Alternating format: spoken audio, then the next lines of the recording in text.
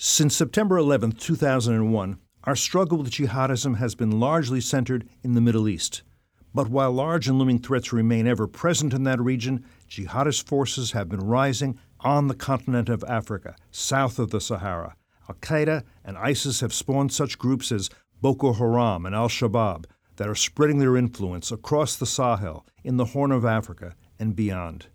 Yet we hear little to nothing about these groups and their efforts and their attacks in the media, even as a recent study shows that African jihadists are increasingly attacking Western targets. Today I'm joined by FDD Senior Fellow David Gartenstein-Ross to discuss his most recent study analyzing the evolving threat posed by these African jihadists, what can be done to stop or at least slow their rise. This is Foreign Policy.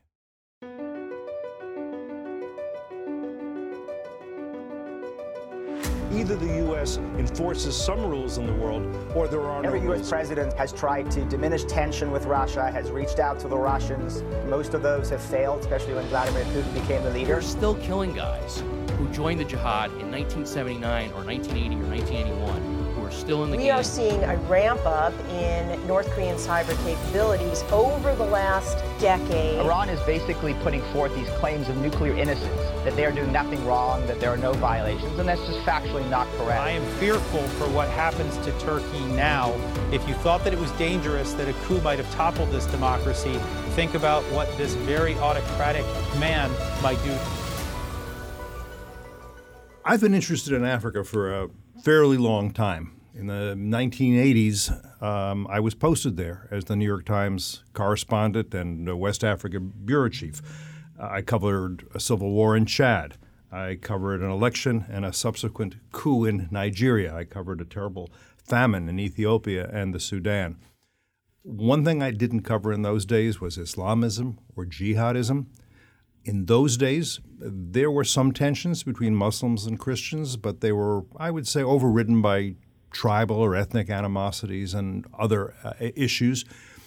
But at a certain point, radicalization began in Africa. David Gartenstein-Ross, when did that really begin, that process? It's a great question.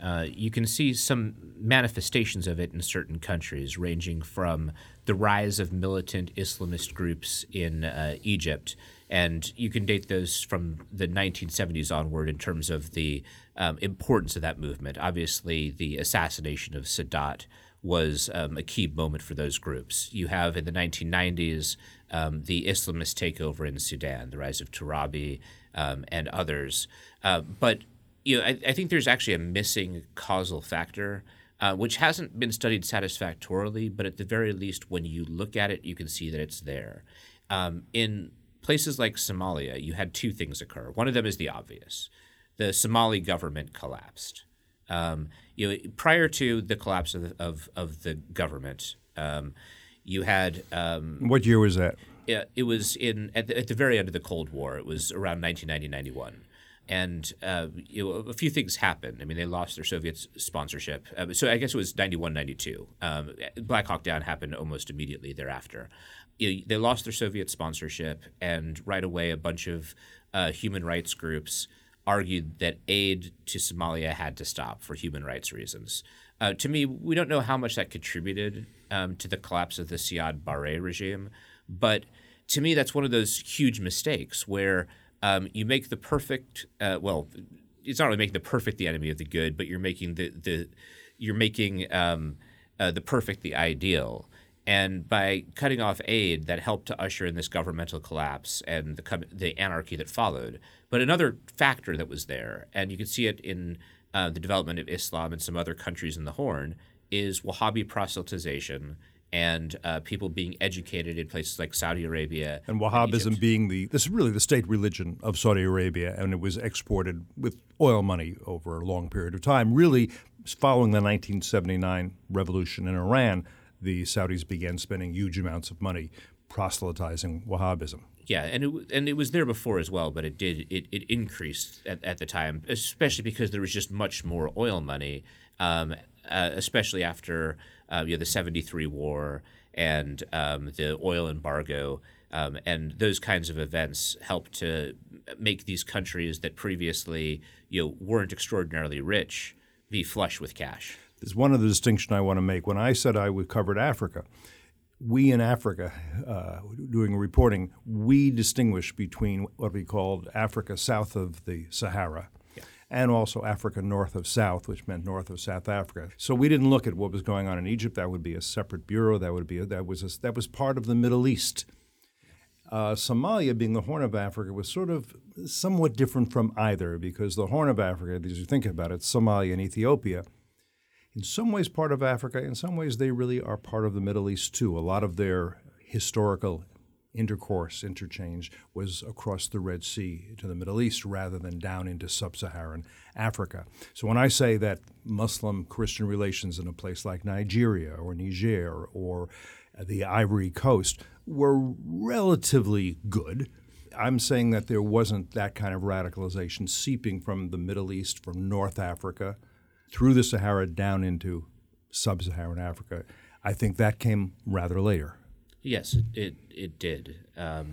And it also, fortunately, there's a lot of countries it hasn't penetrated to the same degree. Even, for example, in a country like Nigeria, where you have a terrible problem with jihadism, you don't have an epidemic level of intercommunal violence. Like, you have it, especially, and as you know, in Nigeria, you have a northern belt, a middle belt, and a southern belt. The southern belt is primarily Christian, northern belt is primarily Muslim, and then the middle belt is mixed. And you've had flare-ups in intercommunal violence, but not to the degree that you get in some other areas. It's not the kind of epidemic proportion that one might fear. And so even where there's, like, I was recently in Nigeria in 2015 doing work for the European Union on counter-radicalization. Basically, they were interested in getting civil society activists together to think about how Boko Haram and other jihadist groups used social media. And it was very mixed. About half of the participants were Christian, about half were Muslim. And within the country writ large, it still hasn't had kind of a radicalization throughout society, though you obviously in the north have a huge problem with Boko Haram, which especially in Borno State has been able to really destabilize and change society.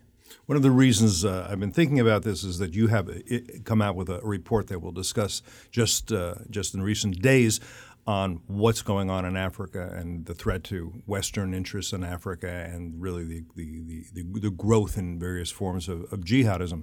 But the other thing that struck me, and I wrote a column about it for the Washington Times, was suddenly there was throughout the U.S. great interest in Africa. Wonderful, except that it's mostly interest in Wakanda being the fictional kingdom in Black Panther, which is an action movie that's been widely praised, enthused, gushed over by critics, not just because it's fun to watch. I assume it is. I haven't seen it yet. But with this kind of idea that, this is Africa as it could be, Africa as it might have been had it not been for colonialism and imperialism.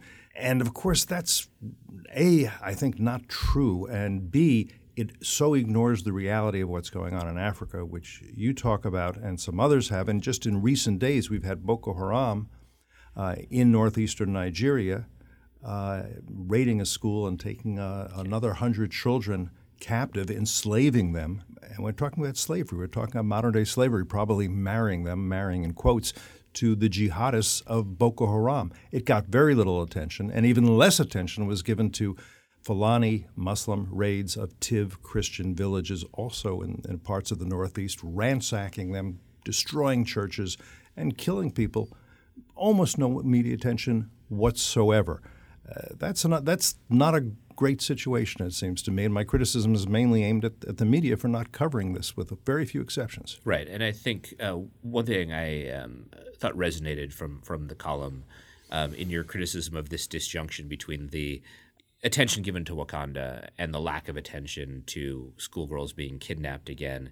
I think a lot of it really came down to the kind of self-righteous tonal praise of Black Panther, where look, we're in an age of undeserved self-righteousness, and so I think that is there in the coverage. And virtue signaling, I guess, is the other phrase I would use. Yeah, I agree with that. But it's surprising the lack of attention to another set of schoolgirls being kidnapped. I think that part of it is it seems to be that when the media has seen when our collective attention has been drawn to something already, like the second time it doesn't have the same impact. But it's obviously an awful thing to happen, and obviously we should care just about it as much about the world as it is, as kind of the world as it's fictionally portrayed, or else, on the other hand, just recognize kind of the limits of signaling our virtue based on a work of fiction. Absolutely. And part of the fear is that a group like Boko Haram seizing schools, taking girls as slaves, that becomes accepted as sort of the new normal, that we just say, well, that's what happens in parts of Africa and Nigeria. We know that happens from time to time. People will have to kind of get used to it, or the government will have to try to figure out a way to solve the problem, but they haven't, and they may not. One of the problems insofar as we're concerned, the U.S. or Western countries, is that it's hard, though, to formulate what the strategy should be of intervention to stop something like that from becoming a new normal. There are things that can be done. Like one of the things which I've focused on in policy prescriptions has really been on, it seems wonky, but monitoring and evaluation of our security assistance missions to Africa, where we're spending a lot of money to try to make these militaries more capable. In some cases, like in Nigeria, you have a lot of corruption within the military. But one of those key questions is this money being spent making things better? That's one thing that can be done, but our direct ability to really cut Boko Haram down to size more than it is and make those gains sustainable, because we know how hard it is to sustain those gains, is more limited than I would like. It's also striking how, moving away from Africa and into Europe, how in Europe, in only a few years, we've had a situation with terrorism that has become the new normal, where people seem resigned to the idea that teenage girls are going to get blown up in a concert once every few years, and that's just kind of the cost of doing business. That really would have been unthinkable in even 2010. In terms of our assistance, last year, this got some attention, American special forces were killed in neighboring Niger, which is a country to the west of Nigeria. I'm not quite sure how the U.S. government is evaluating what happened and whether that was worth the sacrifice, whether that's part of the war that has to be fought in Africa and the help we have to give, or whether that's going to say, we got to get out of here because we don't want to lose any more soldiers in Africa. Yeah, it's not clear what they're going to say. It's not clear to me either what the right answer is there. It's not clear if it was in service of U.S. interests or if instead it was helping our partner nation. Right? A lot of security assistance isn't actually looking like that. Most security assistance, the vast majority, does not involve special operations forces. It doesn't involve boots on the ground. Instead, it tends to be more training that you run people through, equipment that you provide, intelligence resources, things like that. And to me, one of the key problems, and I've intersected with others, like with NATO. I did a project for them, a couple of projects for them within the past couple of years, looking at monitoring and evaluation. And the problem is we often have different metrics to evaluate success. A lot of programs build their own metrics in. And at the very least for NATO, I know a little bit less about the U.S. government's way of monitoring. They don't even have a real good way of looking at the way that various NATO countries have structured their programs and how all of the programs that these countries do security assistance through fit together in a big picture. Boko Haram is one of the most brutal, barbarian of the jihadist groups in Africa. I think you'd agree. It sort of started in Nigeria. It's also in Niger. It's gotten into Cameroon, Chad, I believe, a little bit, Burkina Faso. Do you have a sense of how many fighters they have, and perhaps more importantly, why it's so difficult to root out these fighters and defeat them fairly definitively? And keep them from coming back over and over again? So I don't have a good sense of how many fighters there are, in part because if you look at official estimates of number of fighters that groups have, they tend to be completely off. And I wrote a piece about this a few years ago in War on the Rocks. This is early on when U.S. government estimates on number of ISIS fighters were 9,000, 18,000, and there was one around 30,000. And the basic point I made was that if you look at the amount of territory that they held and the governance they're imposing and their force structure, there's no way it was as small as even 30,000. It had to be higher. And we can very definitively see a couple of years later that it absolutely was higher because of the U.S. attrition figures. The U.S. Attrition figures for ISIS fighters in Iraq and Syria has been over 60,000. And at this point, obviously, they've collapsed. But once that you started to hit 50,000, 45,000, it was they would have had to replace their entire force structure if it were as small as initial estimates, 2, maybe 3 times. And even with their collapse, if they'd had to replace it that many times, 100% of their force structure, they wouldn't have been fighting as well as they did for as long as they did. So with Boko Haram, oftentimes the estimates are around the 1,000 range, give or take. For me, I'm not sure. And I think one of the reasons why our numbers tend to be off is the force structure is sometimes amorphous, where they, for example, might have pools of people that they can draw from who aren't activated right away. Boko Haram has been cut down to size before. You had a major Nigerian offensive against them in 2009, and then they found, in the wake of the Nigerian offensive, they found that both Al-Qaeda, the Islamic Maghreb, and also Shabab were able to help them. Shabab being from Somalia, Yeah, that's correct, Somalia. They were able to help them to reconstitute and to rebuild their forces. This time around, they've hopped over the border, as we can see, into the Lake Chad region. You have a 4-country offensive against them. They have been significantly reduced compared to their height. At their height, back in early 2015, Boko Haram controlled the majority of Borno State. And they'd conquered the majority of it. They were bearing down on the capital of Maiduguri. And that's when you had this offensive designed to push them back, which also came around the same time they ended up pledging their allegiance to ISIS. Since then, they've lost a lot of power, but as with a number of other jihadist groups, the concern is, number one, they can do very brutal things on the way down, like capturing schoolgirls. But then number two, what's the hardest thing and the area where a number of different countries' militaries have failed again and again is driving that nail through the coffin. In Mali, after Al-Qaeda and the Islamic Maghreb was pushed back once it controlled northern Mali, the French intervened in early 2013. There now is a powerful and rising insurgency. In Somalia, you had an intervention against the Islamic Courts Union originally by Ethiopia, and then you had the African Union's mission, AMISOM, result in Shabab getting pushed back from being a governing force in southern Somalia. But now it's coming back, carrying out more attacks, more sophisticated attacks, and sometimes extraordinarily brutal attacks. They had one attack that killed 500 people last year, which, as far as I can tell, is one of the deadliest attacks other than the 9/11 attacks that the world has ever seen. With, again, very little media attention. Oh, yeah, very little. Yeah.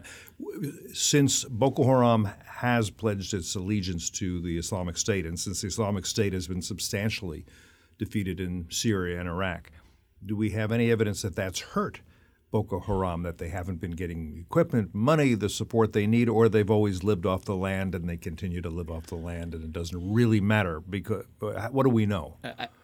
The answer is we don't know, but I think the answer is that it's hurt them.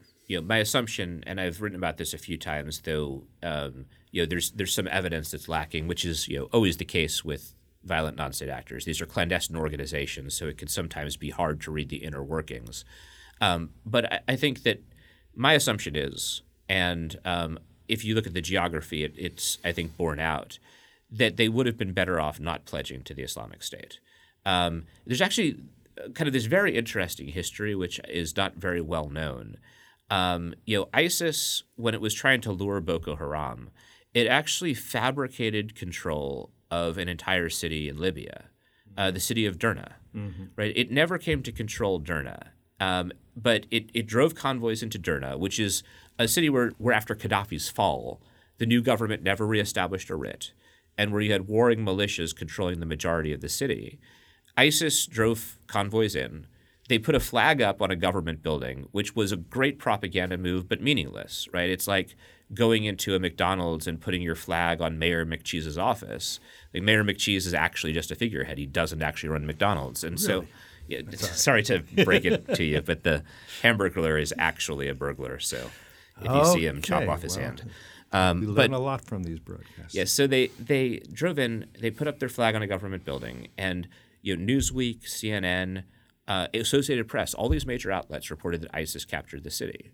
When you break down what was going on at the time, ISIS was wooing Boko Haram, and they got the media to report the psyop that they really wanted to project to Boko Haram. They got all these media outlets to report that Derna had been taken by ISIS. Now, we know for a fact that it didn't, and fortunately, for the longest time I was saying that it hadn't happened. I even testified about before the Senate in May of 2015 and used this as an example of an ISIS psyop. And then the following month, ISIS, which was known as the Islamic Youth Shura Council, got kicked out of Derna when they went to war with another jihadist group in Derna, known as the Derna Mujahideen Shura Council. And they were kicked out of Derna in about 2 weeks without their opponents drawing in any reinforcements, which is a good sign that they never controlled Derna. But so this was part of their campaign for ISIS to show Boko Haram that they were a powerful force in Africa and that joining ISIS wouldn't impose a cost. But geographically, if you look at where Boko is, ISIS's center of gravity in Africa was in Libya, in Sirte, which they, in fact, did capture. And so rather than being able to go to the Sahel region and to Mali, where you had a powerful jihadist presence, which was al-Qaeda dominated. Instead, their connection to their mothership was in Sirte, which was much further away. And now after ISIS has lost Sirte, it creates much more pressure on Boko Haram. Thus, for a while, I've been saying that their relationship is in danger. It won't necessarily inevitably end, but I think that there is danger in that relationship.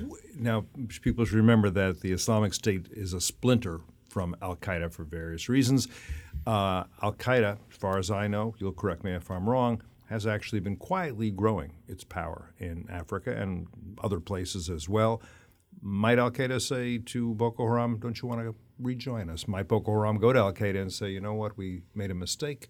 We'd rather be part of al-Qaeda. That's the movement of the future. I think that's absolutely a possibility. I expect if it happens, they won't be as upfront that that's happened. Because in Africa, if you look at how al-Qaeda has grown, it's always grown under off-brands, including and even in Syria, when they first set up Jabhat al-Nusra in Syria, which, of course, became a very well-known al-Qaeda branch, they disguised the relationship at first. Now, when you hop down to Africa, the brand they've tended to use has been Ansar al-Sharia. Ansar al-Sharia in Tunisia, Ansar al-Sharia in Libya. You had another group in Tunisia called Katibat Uqba ibn Nafi, which eventually acknowledged that it was a battalion of al-Qaeda in the Islamic Maghreb. Boko was a part of the al-Qaeda orbit. It was never a declared affiliate. Now, some scholars put too much emphasis on the fact that it wasn't declared, because just because an affiliate is not declared doesn't mean it's not an affiliate. We can see this very clearly, actually, in Osama bin Laden's own correspondence with Shabab, the Somali group that we had talked about. They wanted their affiliation with al-Qaeda to be made official when bin Laden was alive, and he told them not to do it. He said, you can tell people locally that you're a part of al-Qaeda, but you don't want to announce it because that will draw the enemy's resources to you. He said, of course, when you say it locally, eventually people will realize this is the case. But it's the announcement that really gives them the pretext they're looking for. So he was looking at it through a lens of covert affiliation being better. And we can see how that did play out in the post-Arab Spring environment, in Libya, in Tunisia. Even we could see some of the same things being done in Egypt as well. So I'd expect that if Boko rejoined, it wouldn't be that they're joining al-Qaeda. It would be that they are leaving ISIS. And I think they would leave it at that. But for al-Qaeda, in terms of the al-Qaeda-ISIS competition, if that were to happen, it would be a powerful sign, because Boko being the most prominent group to join ISIS, if they then backed out, that would kind of be the nail in the coffin, at least for now, for ISIS's ambitions in really gobbling up the world of jihadism and bringing them to their pole. When you look at the leadership of al-Qaeda or leadership of the Islamic State, you have to acknowledge, I think, that they're actually fairly sophisticated, maybe very sophisticated. They know their theology. Abu Bakr al-Baghdadi of the Islamic State has a doctorate, essentially, from Baghdad University, I think it is, in theology. Ayman al-Zawahiri, Osama bin Laden, they knew a lot. When you look at the leadership of Boko Haram or the leadership of al-Shabaab in Somalia, are they sophisticated theologically, ideologically, or are they kind of jumping on a bandwagon? For Boko Haram, I would definitely say no. Not sophisticated. Not sophisticated. For Shabaab, I don't have as good a read of the current leadership. If you look at the early leadership, and like Hassan Dakhir Alwais, who was a member of Shabaab, but moreover, he was a mentor to Ad-Nahashi Airo, who was the founder of Shabaab. He's a sophisticated individual in terms of his understanding of theology. You've had a lot of attrition within Shabaab at top levels, so I personally don't have as good a read as I used to on to what extent they're sophisticated. For ISIS, I think they have much more of a tactical sophistication than certainly a long-term strategic sophistication, where a lot of their early moves, like opening up front after front after front, were easily foreseeable as being bad strategic moves. I mean, I wrote about that at the time, and a few years later it became clear. For some reason, some people, some analysts, I think, saw ISIS the way they saw themselves, that a group that can win and keep winning, then win again, kind of like the way Charlie Sheen saw himself back in 2011. But it didn't work out well for Charlie Sheen, and it's worked out even worse for ISIS. The upheaval in the Middle East that was called the Arab Spring, there were a lot of people who were very optimistic about it. That's why it was called the Arab Spring. I was less so. You've written that the Arab Spring actually ended up by promoting this kind of radicalization in Africa, including Africa, not least south of the Sahara, pushing down this radicalization, just the opposite of what people kind of hoped. Yeah, absolutely. And I mean, that's something I've been saying for a while. And so one of our findings was kind of the dramatic increase in attacks post-Arab Spring, that if you look at the past decade, the rate of terrorism has basically tripled post-Arab Spring in terms of terrorist attacks against what we define as Western targets. Well, then, by the way, I was going to ask you about this. You've just done this report, which particularly looks at Western targets, which particularly looks at what we see happening. Precisely. And so in the study, we found that the rate of attacks had tripled. The mechanisms, and these were mechanisms, you were a skeptic of that this would destroy jihadism in 2011. I was very skeptical of it. And the mechanisms which I wrote about then have kind of borne out. The things I flagged at the time were prison releases, which were very significant in Tunisia and in Egypt for rebuilding the jihadist movement. Secondly, dawah opportunities, which were significant for Ansar al-Sharia in Tunisia, which was one of the early names that al-Qaeda used in Tunisia, but didn't become as relevant in some other places, in part because of a third factor eclipsed them, which is the prospect for instability spreading. So when Gaddafi's regime fell, when that intervention happened and the Gaddafi government fell, it had a destabilizing effect in Libya and also in Mali in particular. Gaddafi had a large number of Tuareg mercenaries who were very heavily armed. And when his government fell, they pillaged arms caches and returned to northern Mali.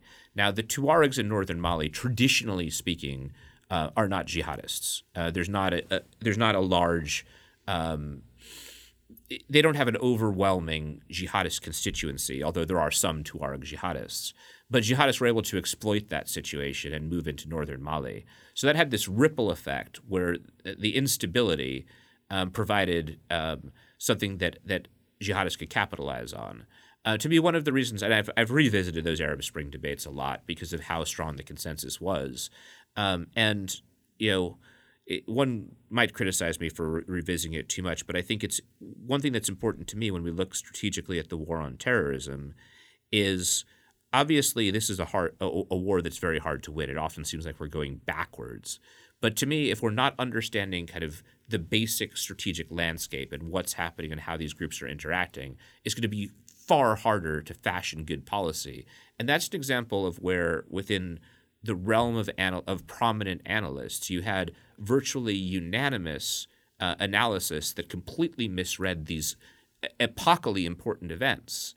And I haven't seen the sort of revisiting of assumptions that I'd really like to see and the asking, why did we get it wrong? To me, as an analyst, you should understand when you've gotten something wrong, and you should right away unpack what is it that caused me to make that mistake. But in line with kind of our jabs at virtue signaling, I think you had some of that in the Arab Spring, where I experienced this, where other analysts seemed to feel that to hold that jihadists would fall meant that you were validating the protests, and if you thought jihadists might benefit, you were against dictators falling. But it's not like that at all. As an analyst, when you're trying to understand the world, all you want from an analyst is for them to say that this event, Gaddafi falling, will have this impact on jihadism. Their analysis of the world is not meant as a validation or an invalidation of a dictator falling. Instead, you just need to know what the second order consequence is going to be, and policymakers and others can do what they think is right. Well, a striking point in your report for policymakers is that you find that the jihadis are quite actively learning and innovating, that they are paying close attention to the tactics and strategies being used against them, and they're getting better at what they do. Absolutely. And we can see how those tactics are changing. One of the big innovators has been Shabab, in part because they've just had so many opportunities to innovate. The war in Somalia is really heating up, and their tempo of attacks is very high.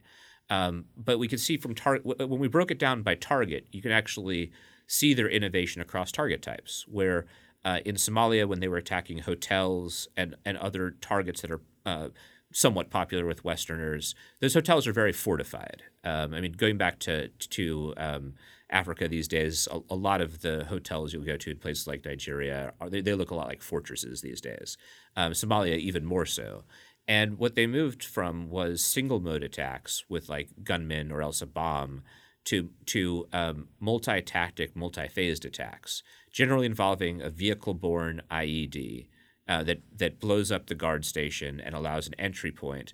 Often the guards arriving the attackers arriving would be dressed as guards, right? There'd be that element of confusion. They get uniforms, they can manage to do that. Right. Yeah. They looked like security forces, and then they'd come in, not only commandeer the hotel, but also actually use the hotel's defenses as a means of then conducting their siege and prolonging the siege.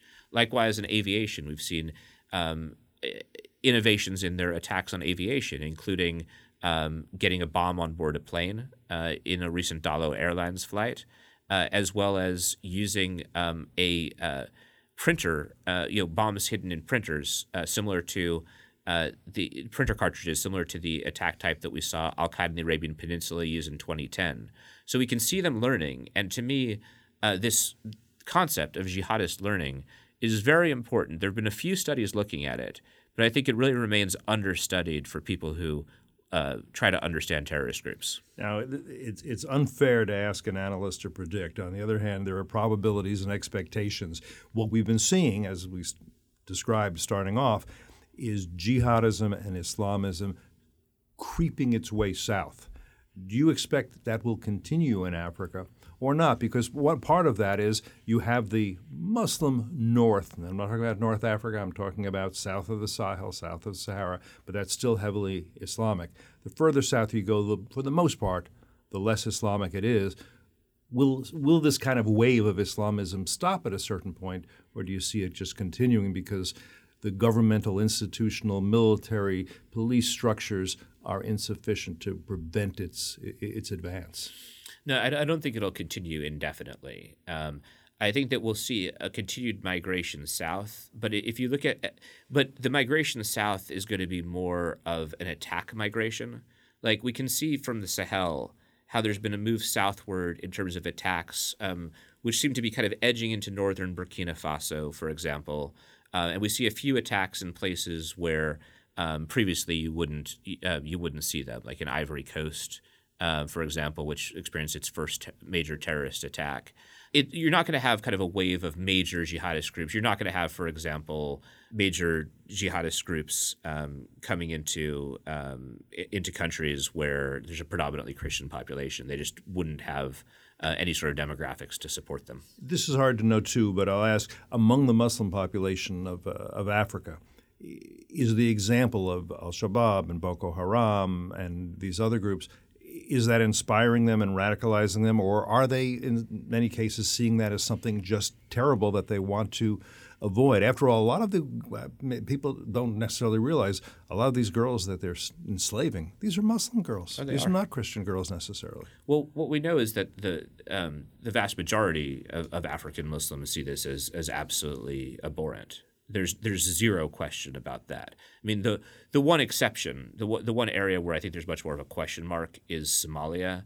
But that's because that's been, as I said, they used to have the most moderate practice of Islam, but it's a country that has been at war literally now for 27 years. And that, like, when a country is at war for several generations, that just has a warping impact on everything, because leave aside radicalism versus moderation, when you have a place where violence becomes the norm, like it's hard to think of a normal like we do. Like for us, we don't experience violence in our daily lives except when I miss a deadline for Cliff. Whereas for Somalia, it's a society where ongoing war breeds radicalization. But for the radicalization question, though, really when we look at radicalization, the question is what's happening at the fringes, what's happening at the margins. So like Tunisia, when I've done field research there, I did field research on Ansar al-Sharia before it was banned. And what I found is it was a very marginal movement, but it was also a rapidly growing movement. So you both had the majority of Tunisians rejecting radicalism, while at the same time radicalism was growing, and there was also this very polarizing debate between Islamists and secularists within the society. So that makes the radicalization picture a much more complex one, because for radicalization to succeed, these groups don't actually require societal radicalization. What they require is a critical mass at the fringes, and that can sometimes be difficult to read.